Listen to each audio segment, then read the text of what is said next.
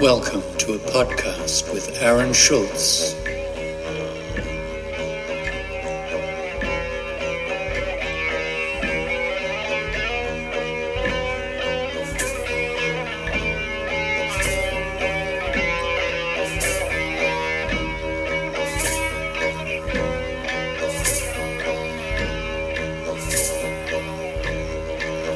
Men's mental health matters. Live life with an Outback Mind.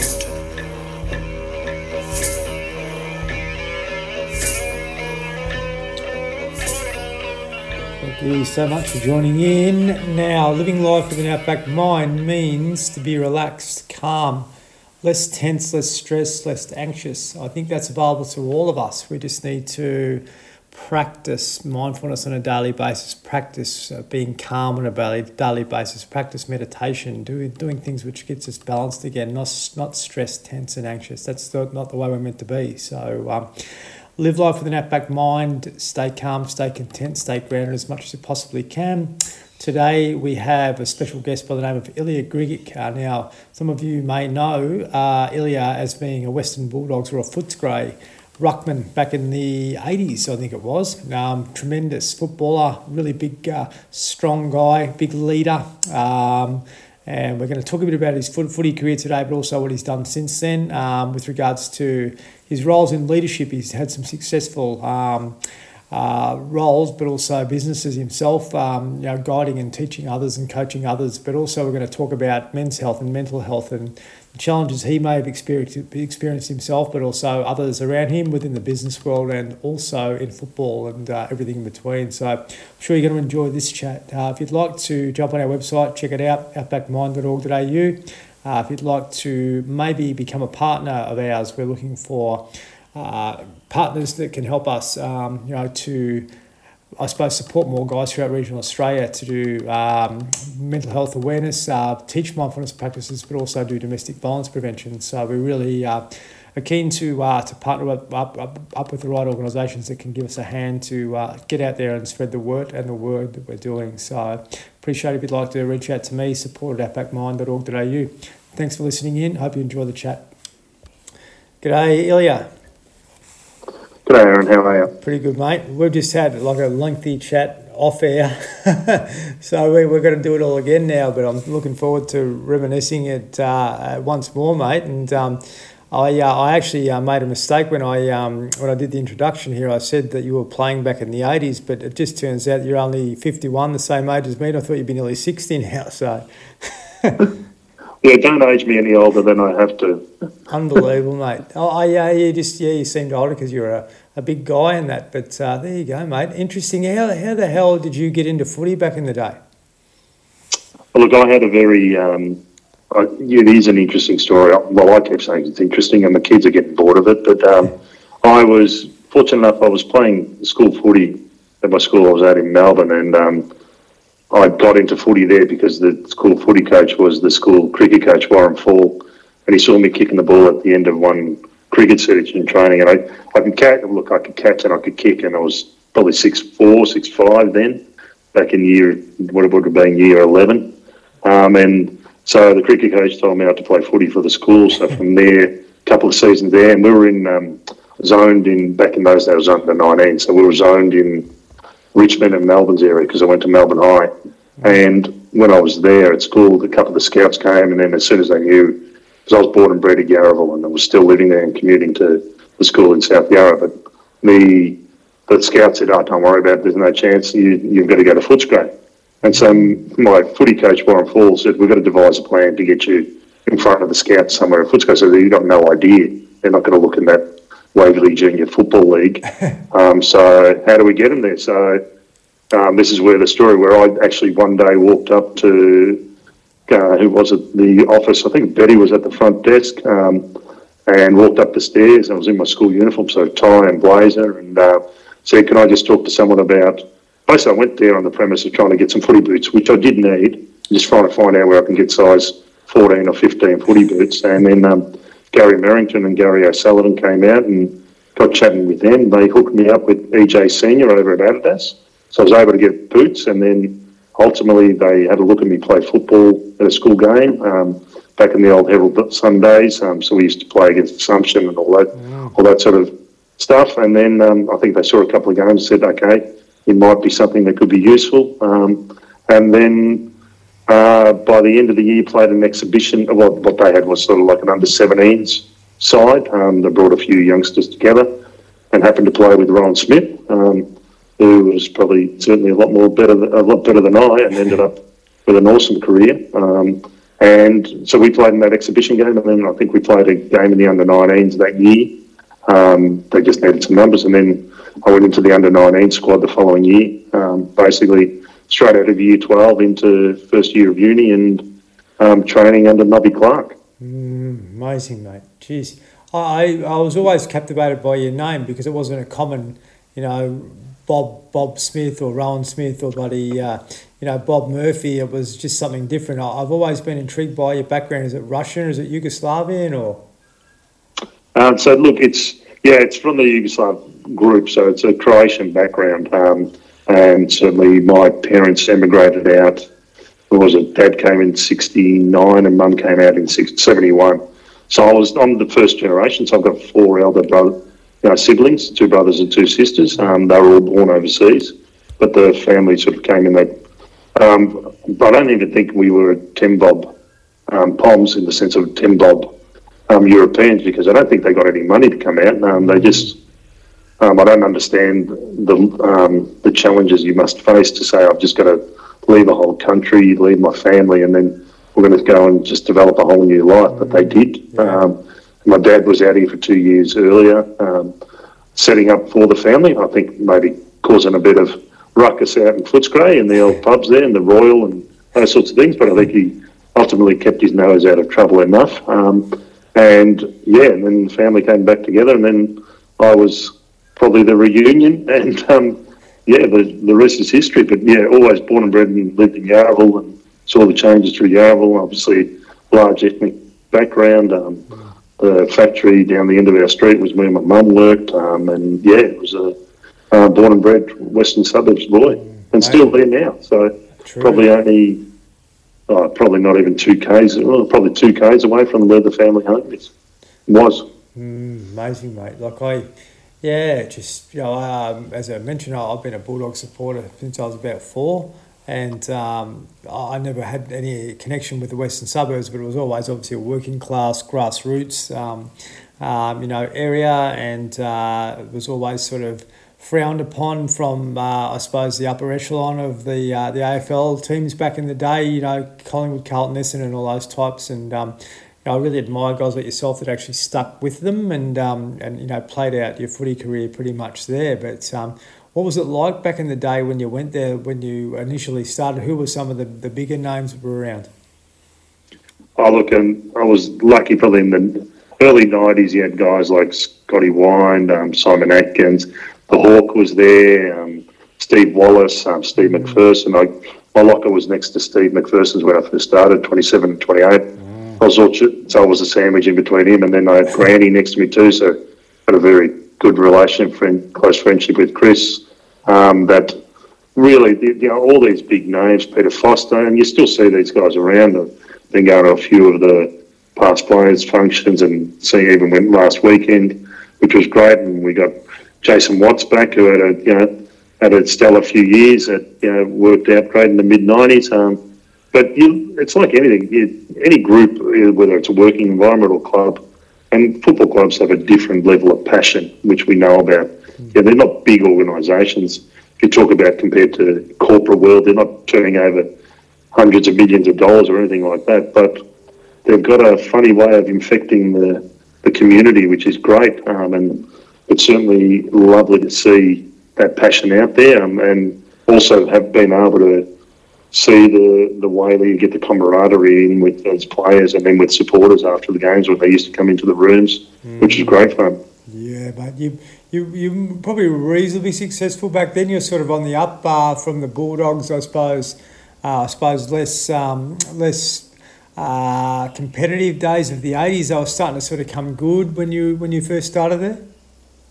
Yeah, look, so we're building up. So you had the 92 finals period. So then Then we got into 93, 94. 94 finals, played in that one, and those couple of games was injured during the games. 95, 96 was sort of tapering, so went through, unfortunately, a few coaches. Then I left at the end of 96 and then sort of missed the 97, 98 sort of rebirth that happened. And then, unfortunately, another bit of a dip thereafter or thereabouts until really it sort of stayed thereabouts and always was close, but not quite getting to the upper echelons once Bevo came on board and we were able to do the miraculous stuff that they did in 2016. Turn things around, yeah. How many games did you play from memory?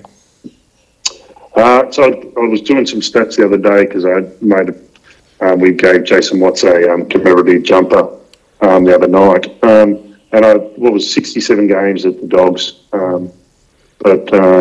which was great. Look, played a lot of twos games. I think I played 60 odd twos games as well. It's one of those things. You look back on it. I believe I am really proud of what I did, but like anything, you can always go back with hindsight. I could have done more, could have got more out of it, possibly. But geez, I enjoyed my life, so I'm happy with where I ended up. And would have been great to have got more things done, but in the end, I've ended up with I think a great balance of life and been able to enjoy it. And I must admit, I don't know if I'd really enjoy the structure that they have now. I like flexibility and a bit of ability to do varied and numerous things. And certainly today in the football world, it's pretty full on. So I don't know if I would have got too bored of it, to be honest. Yeah, certainly. I congratulate you for being able to transition out and get into a career that you enjoy. But it's interesting, I did an event on the weekend with Darius Boyd, who's an ex-NRL player, and he had some mental health issues, but he had nothing outside of football, and that's pretty common for athletes, I suppose, in general, being attached to the identity and everything goes into that. And there was also one guy on the panel, he was a semi-amateur player, but he's got a great balance like you have with a professional career. And we sort of, I don't like to compare, but we looked at the two and where they are at various stages, where they are at the same stage, but various ages of their life. And, this young guy is miles ahead of where Darius was because he's got the that to fall back on. And if his footy finishes, then he's already got another thing to engage with. Whereas if you're too sort of, connected and in that zone, once it's sort of taken away, it can really depress a lot of people. It's very much like being a professional in the workplace where you're putting everything into it, and then once that's gone, you've got nothing. So I think balance is really key, as you mentioned. It is, and I think, Aaron, one of the things to sort of build on that is no matter how much balance you have, none of us like rejection. I don't care. Not so many people I've spoken to, and my snap polls, no one likes to be rejected. And football can be an extremely tough business. Being told you're not wanted, no matter how nicely you're told that, not wanted, or you're getting traded, or you're getting delisted, it hurts. And having the right coping mechanisms, being taught how to deal with it, then our day wasn't that good. I was lucky that I had other avenues and I was taught that through other, whether it was uni or I had other things to be able to focus on. One of the good things has improved. I think they are educating guys better, and the female footballers too, because it's no different for them now. We build these elite athletes up to be our stars, and then we're pretty quick to discard them too. So I hope and that happens in professional life and not just in life. We can be built up, whether it's in a workplace, and then all of a sudden someone's made redundant or they've been changed jobs, and it's a big effect. And having coping mechanisms and being taught how to deal with that is crucial. And look, I think I was lucky that I had that. I think I was just gifted that. It wasn't a case I had a lot of time spent on it. I had some time. I might have done it subconsciously in work I was doing and the ways I was doing it. But I think we can't leave it just to by chance anymore. We just got to really focus on it because it's a big thing, and particularly in professional athletes, it's a huge thing because we put them on such a high pedestal, and it's even worse now. I mean, my day, I've got great grounding in my family. My son the other day when we went to a game, he was more than happy to say, "Shit, I didn't believe you were that famous." I go, "Well, I'm not." Some guy said, "Oh, I remember you playing." He goes, "Yeah, but I didn't think anyone would recognise you." I go, "Well, Okay, your dad wasn't that shit then, was he? Yeah, there's not that many 6'4" big guys around, but usually if they do see one, they'll probably think back a little bit on who it might be. So, Yeah. mate, But it's quite funny. Oh, absolutely, yeah. I was going to mention, with that identity thing, like I was made redundant twice in my late 20s and 30s, probably 30s I think it was, and I dealt with it with alcohol both times because I just lost my sense of purpose. I put everything into these roles that I had, like reasonably senior roles, and did really well, and just through various circumstances were just given the pink slip and given no support around that. Felt totally worthless and felt really rejected and unworthy, because I'd done so much and created so much, but then it gets taken away from you, and that's a terrible feeling. It really is, and that I think that's a pretty common emotion a lot of guys feel. Sometimes because we do face rejection, whether that be through a partner, leaving us or breaking up, or in various forms, some form of disconnection, and we've just got to watch that. And I think one thing that I never did back then was reach out to others when I should have, because I felt shameful to do so and felt unworthy, as I mentioned. But I don't think it's the case anymore. I think these days things are a bit different, and it's certainly perfectly fine to do so. I think the challenge is, Aaron, it's still a case with gentlemen, and look, I just don't interact a lot with, I suppose, females or different genders on this conversation, but certainly with guys, and being one, and knowing that we will struggle, particularly our age bracket and above. I've just finished a project that I've been working on for 12 months, and it's not a case of I didn't get a thank you or anything like that, but we had great results, but it's still, I feel the rejected, I'm not staying for another project, so you're going to deal with it, and it's a challenge, and you're right, it's still happening, and people, it's not going away, because rejection, and it's not, we use the word rejection, but the change, in a lot of cases when it's unexpected, is a huge thing to deal with. Oh, for sure, mate, absolutely. But it's something we're not prepared for, Well, no, we're not taught. We're taught everything's going to stay the same all the time, forever. Yes, yep. It's important. I know you're on a board of a school down there. It's probably something that needs to go into the curriculum because, it's certainly not in the... Well, it is. If you think about the life of a teacher. I was actually at a school soccer game last night. My son played in the Year 12s, the soccer side played in a night game against another school. I was talking to a teacher, and we just went through, she hadn't seen my son since he's been around, but she just realised, he's going into Year 12. And she said, I taught him in Year 6 or 5, I've forgotten which one.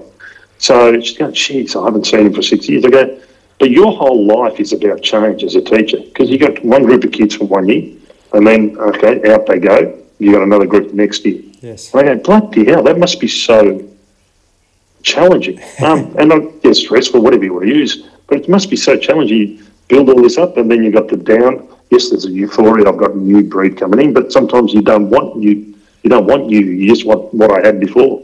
So it's all around us, and it's. I suppose the great thing you're doing in trying to help with mindfulness, of guys, and what this is doing in the Outback is trying to teach there is constant change. Nothing stays the same. The only thing that we can control is, and I'm sure you've said this amount, and I've read it in your post, the only thing you can control is the fact that there is going to be change and how you deal with it. And that's the tools we've got to learn, rather than trying to manage that you don't have any change ever, because that's just not, unfortunately, that's not reality. Yes, absolutely, mate. And you're right. Like we sort of go into life with rose-coloured glasses, but when things like that happen, it can really blindside us, And it's a really important part of this conversation to, help listeners appreciate and understand that there will be change, but I guess to have the balance in the middle of that and the stability within yourself to be able to, ride through any of that sort of stuff. So I think it's really important when we're vulnerable or too vulnerable, or we're volatile within ourselves, then potentially we can react to those sort of situations. But if you're quite grounded within yourself, I think it can help you, move through any challenge or change that sort of, gets in your way. Yeah, I think one of the big things, and I think this is part of the message that this podcast and other conversation you have here, is that, all good and well if you can do it by yourself, but fundamentally, we're not that, we're a community-based species. We love community. Yeah. So sharing it is the greatest power. And look, I'm fortunate that I've got a great partner that can help me through that and keeps me grounded to that degree. But I have mates too that I share certain things. But there's some people that don't have that. So how do we create the community where they've got that comfort? And, seeing the round table, the round circle conversations, all sorts, or just reaching out to people is one of the greatest things that we've got to start doing. Yeah, agree. No, that's true. What we're experiencing up here since I've been up in this area is these, setting up these men's circles where guys can come along. It doesn't matter where they're from, what their background is, and just to be able to have the conversations which are, quite deep, which is something that guys don't know how to do very well. We're not educated to express, we're educated to suppress emotions, Once you start to express how you're going, good or bad or whatever it is, it's amazing how much better you feel, but it's funny how we just we just block that from being made available. And I think it's just like the gym or anything with your fitness, it's that preventative maintenance which is really important. And to be able to do things, to be able to speak openly and honestly, I think is really important too, because women do it very well, but guys don't do it very well at all. And I'm sure back in the footy days,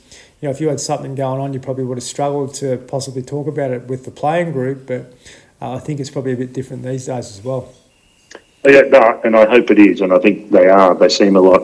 Look, I must admit, I struggle with how happy they are, and this is just my makeup, how happy they are straight after a game and they're still shaking hands. I'll still try to kick the guys when we're leaving the field.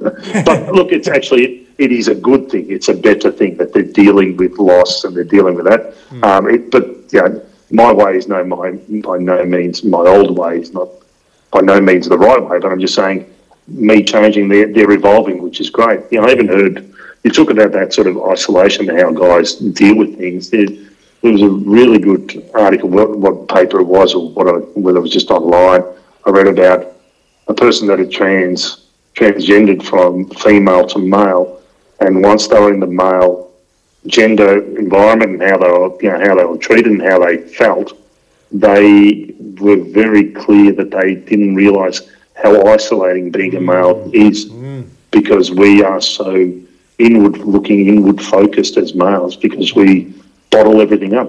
Yeah. And the individual said they just struggled with that transition from female to male, where females will talk, not all of them, this is very generalised, I know, but they're used to sharing all of these things from very minute details to big picture stuff, whereas guys are, our men's circle was go to the pub and you have a couple of beers and you really wouldn't talk about anything, you just talk about footy, and that's when you thought you were bonding. But the iteration that you're setting up there and, multiples around the country, and we just got to get a greater penetration, got to get it sooner. Yeah, well said, mate. No, it's interesting.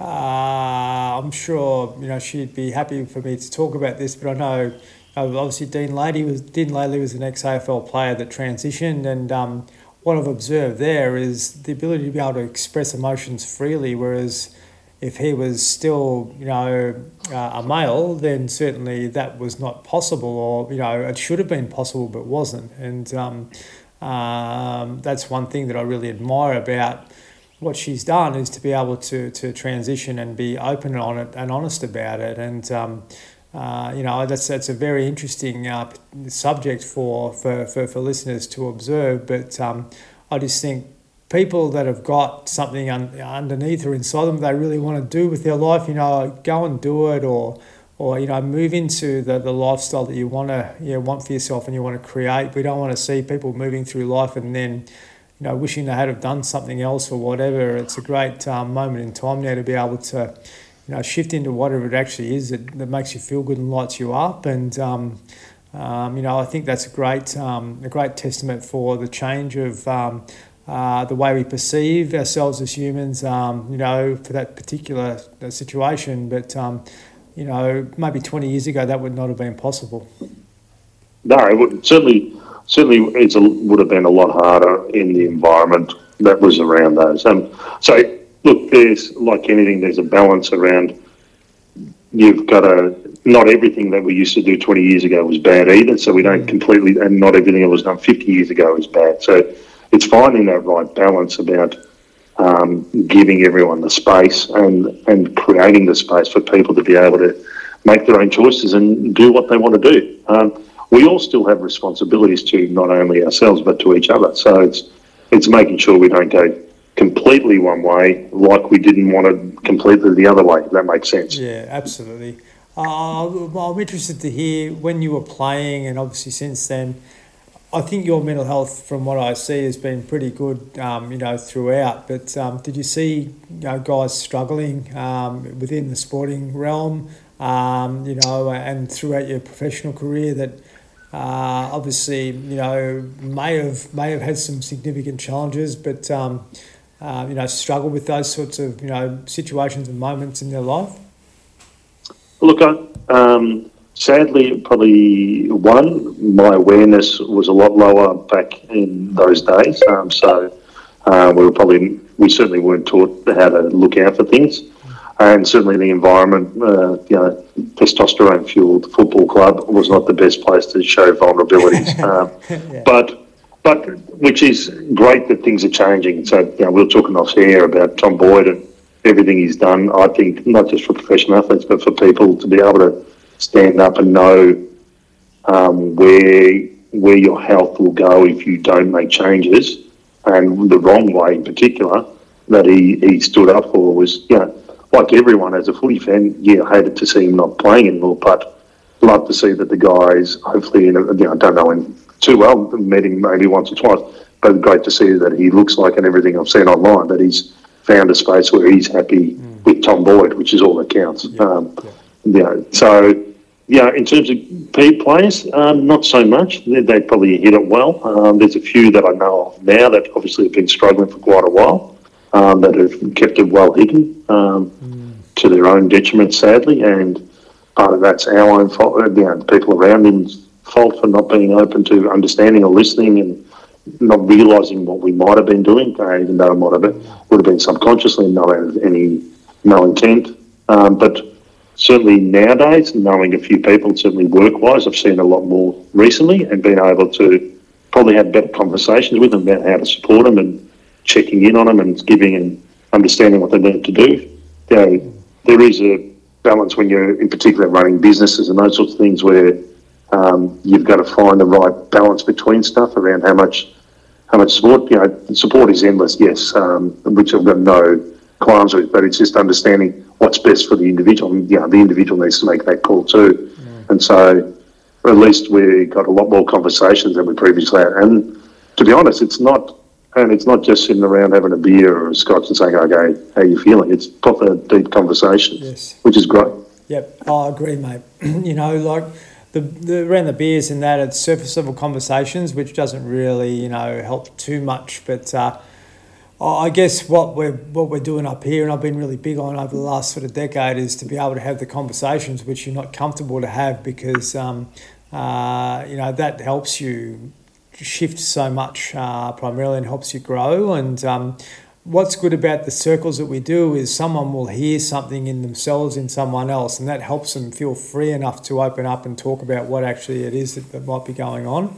As I said, like, guys are very good at suppressing emotions, but once they sort of see that it's okay to talk about whatever, then it's incredible. Like, it just flows on from one to the next with regards to those sorts of conversations. And I just think, guys hold frustration in, they hold anger in, they hold fear in, they hold grief in, all this sort of stuff. And once we can let go of that, mate, it's amazing how good we feel.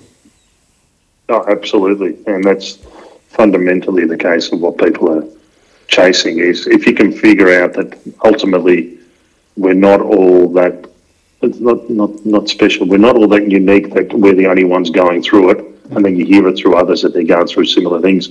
It just opens up a whole range of things. And by no means am I perfect in the sense of, I have up and down days and have shitty days, but then I'm able to quickly translate with tools to be able to get into the mindset of, okay, how do I relate this to other things? What's the important piece that's driving me?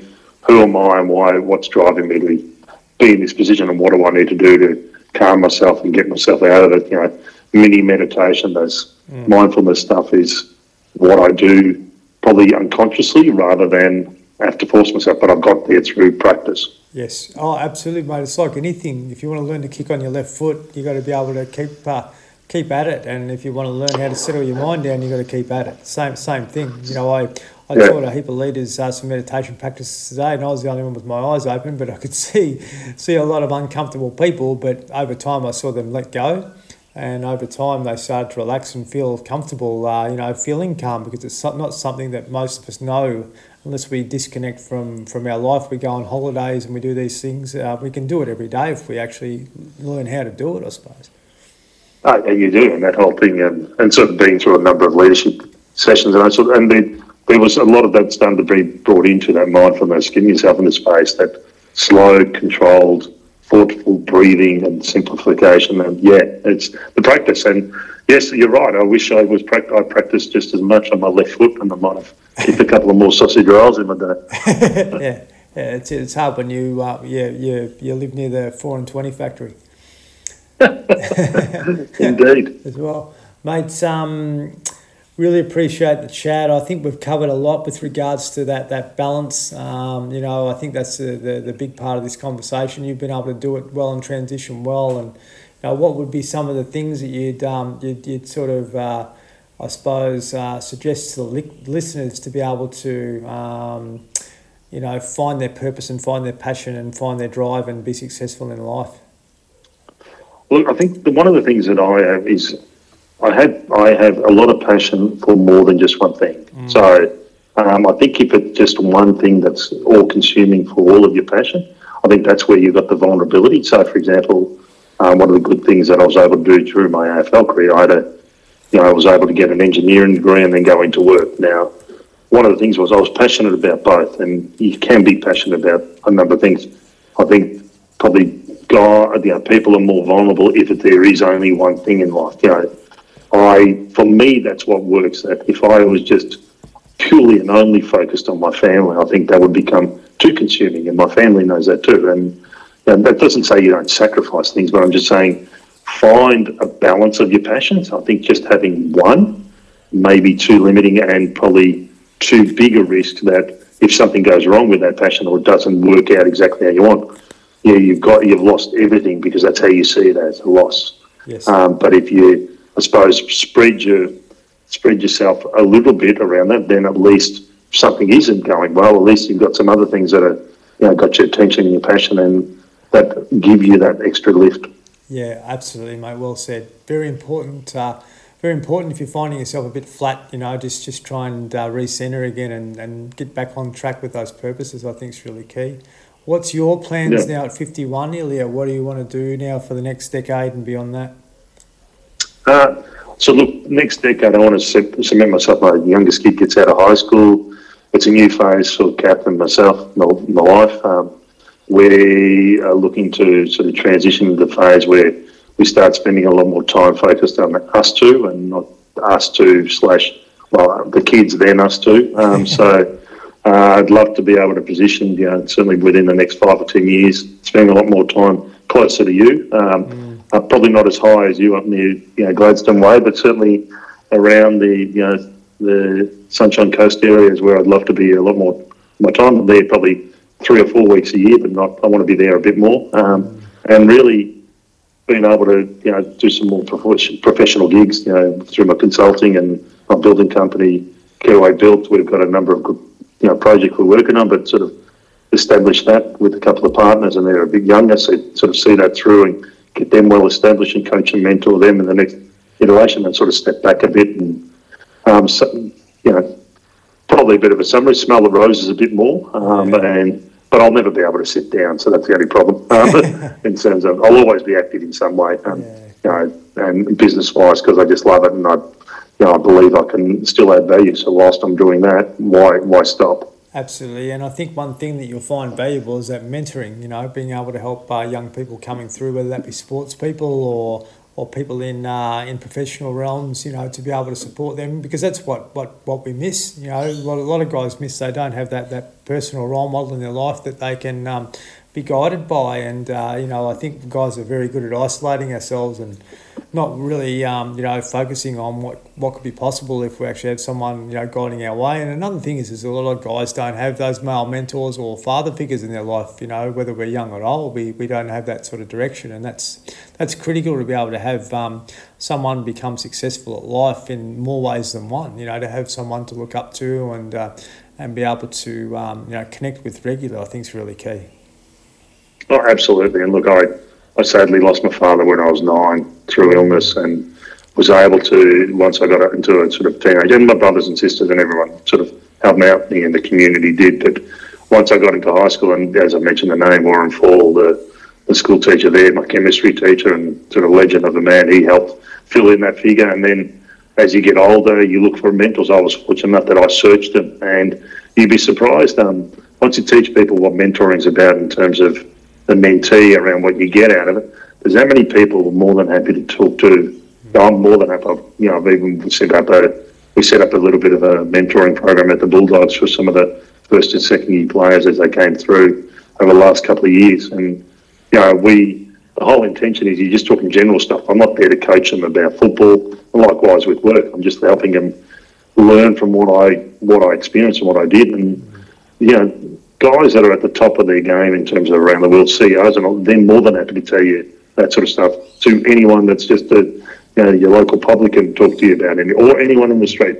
Yep. The thing is that you can find figures to talk to, and they're more than willing to do it. It's just setting up the forum for it. Yes, that's true, mate. Well, I think there's lots of opportunity and lots of potential to do that and expand on what's already out there, and that connection is key. I reckon that connection's key, whether you are, you're in different stages of your life, but also to be able to see where you're at and pass on experience to those younger and have those that are older be able to pass on experience to you, I think is really, really important. This is where men's mental health has declined a lot because, as I said, we've sort of become isolated and independent in too many ways, but the collaboration and that camaraderie can just help you function better. And that's what we sort of need to start to get back towards, a bit of that deep connection, and also the ability to be able to, I suppose, just change the way that we see ourselves and see life in general and communication with others in general. I know a lot of us could never communicate without having a beer in our hand, but eventually, if you start doing it once or twice, it becomes sort of more normal, and that's something we've got to start to get better at too, for sure. Absolutely. Appreciate it, mate. Look, really enjoy the chat. I'm sure we're going to have more in the future. And, thank you so much for your time. I'm sure plenty will take a lot away from this conversation, that's for sure. No, love it. And thank you so much for reaching out. And anytime, look forward to connecting. Hopefully I can get up there and drop by and say good day. Yeah, stay warm. Cheers, mate. Stay warm in winter, yes.